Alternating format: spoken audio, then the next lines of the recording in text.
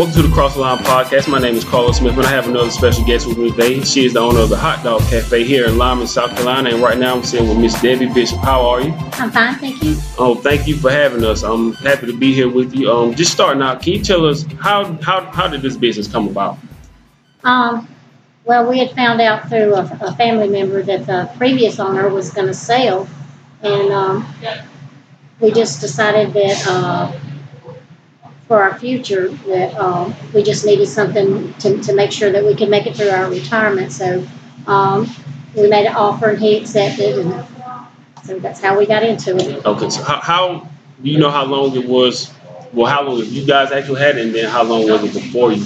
Okay, I've had it 4 years now. I've only been working full time here 2 years because I still had a previous job, and so I tried to run it and work that job.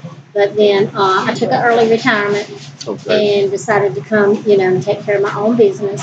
The guy before me had it 8 years, and I think the person before him had it for like 15. Oh, wow. So the Hot Dog Cafe's been around for a while.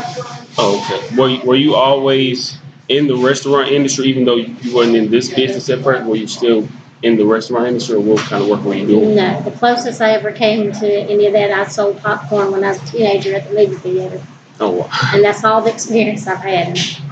So when you started, you said that you took it from another business. How, and you kind of backed into it. What would you say is the difference between kind of building a business from the ground up as opposed to getting one that's already been up and running? I think it would be a lot harder to start from scratch. He had pretty much everything and could tell me, what we needed to do. I didn't have to start from scratch. He had some equipment, and, I just bought the whole business from him. Mm-hmm. And, of course, you learn a lot. Even though, it was up and running, I still had to learn a lot about licensing and tax and all this kind of stuff that nobody ever tells you. You just kind of learn on your own. Right. You were telling me that your husband also has his own business. Was he able to kind of help you, give you some business points on some things that you can do? Oh yeah, he helps out a lot and tells me, gives me a lot of good hints and stuff. So. A lot of people don't like to go after what they really love to do because of fear. Were you kind of fearful of going ahead and taking this business, or since it was already kind of successful business, or is it more, were you more comfortable with going ahead and taking that leap of faith? Well, I think I was comfortable in that I still had a job, and so it made it a little easier for me to make that decision because I knew I had something to fall back on should this not follow through, Right. But, did you have to kind of get some of the people that were previously working here? Did they come along stay in the business, or did they find other jobs, or did they? The people originally had stayed for a while. Okay. And with this business, you have a lot of turnover. So, they kind of help. I didn't know anything about restaurant business, so I had some good employees to start with that helped out a whole lot. Were you guys always in this area, or was it another? No, we were on 292 for 2 years. Mm-hmm. That's where the previous owner was for all those years. But the landlord sold out. He sold to Dollar General, so we had to move, and we lucky enough found this place to rent. So. What would you say is the hardest part of running a business? The first part of running a business, or this business, the hardest part is having good employees. Mm-hmm. Restaurants is a lot of turnover. And, nobody's going to take care of your stuff or your business the way you are.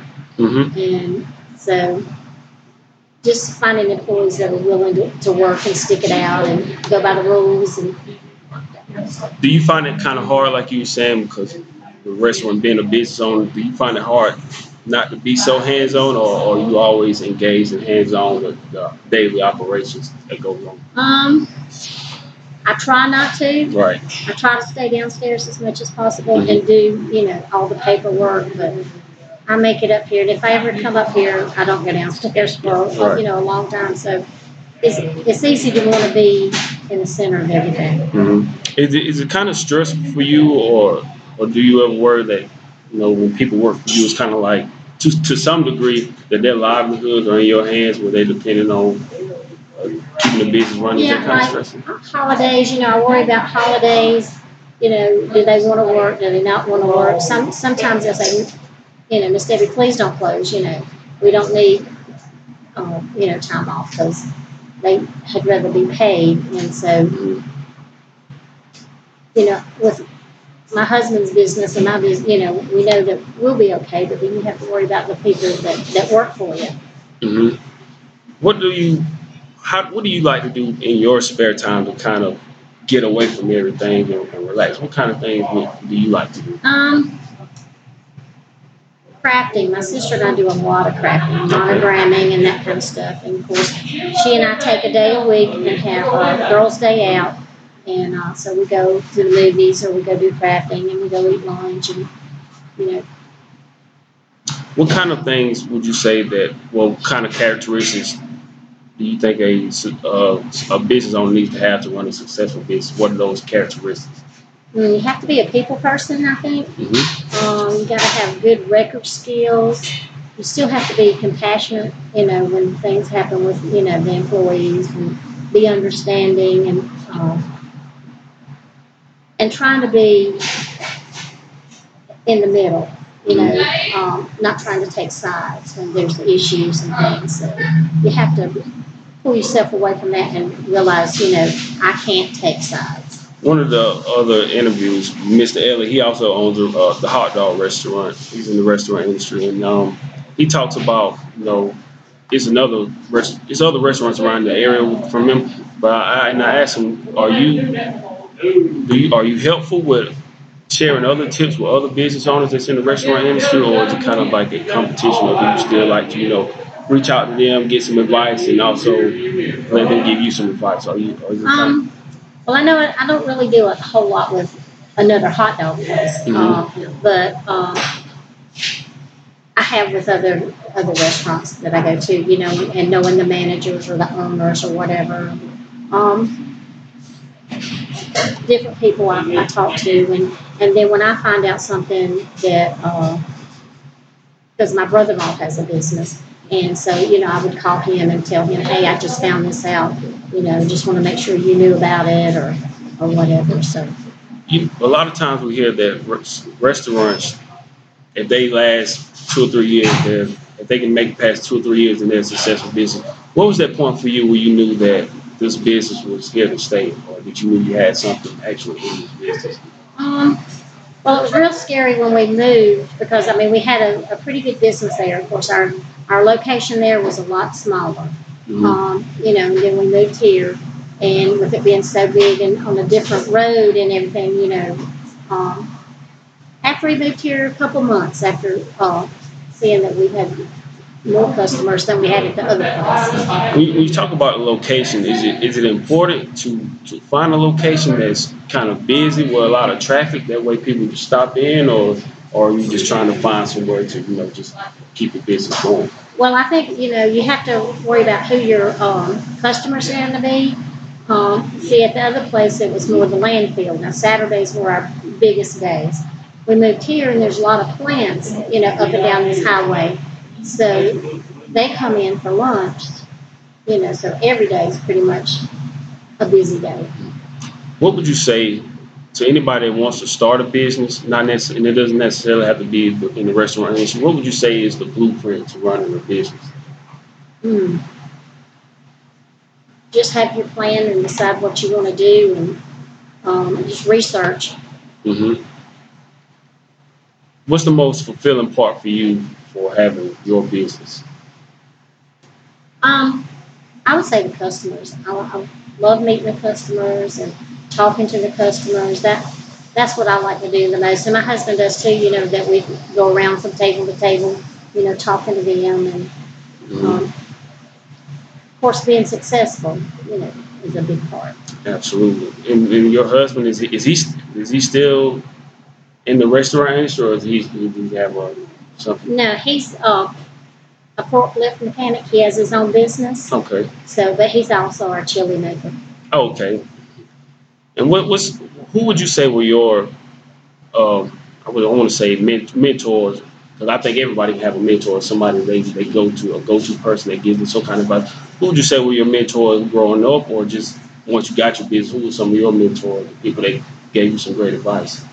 Of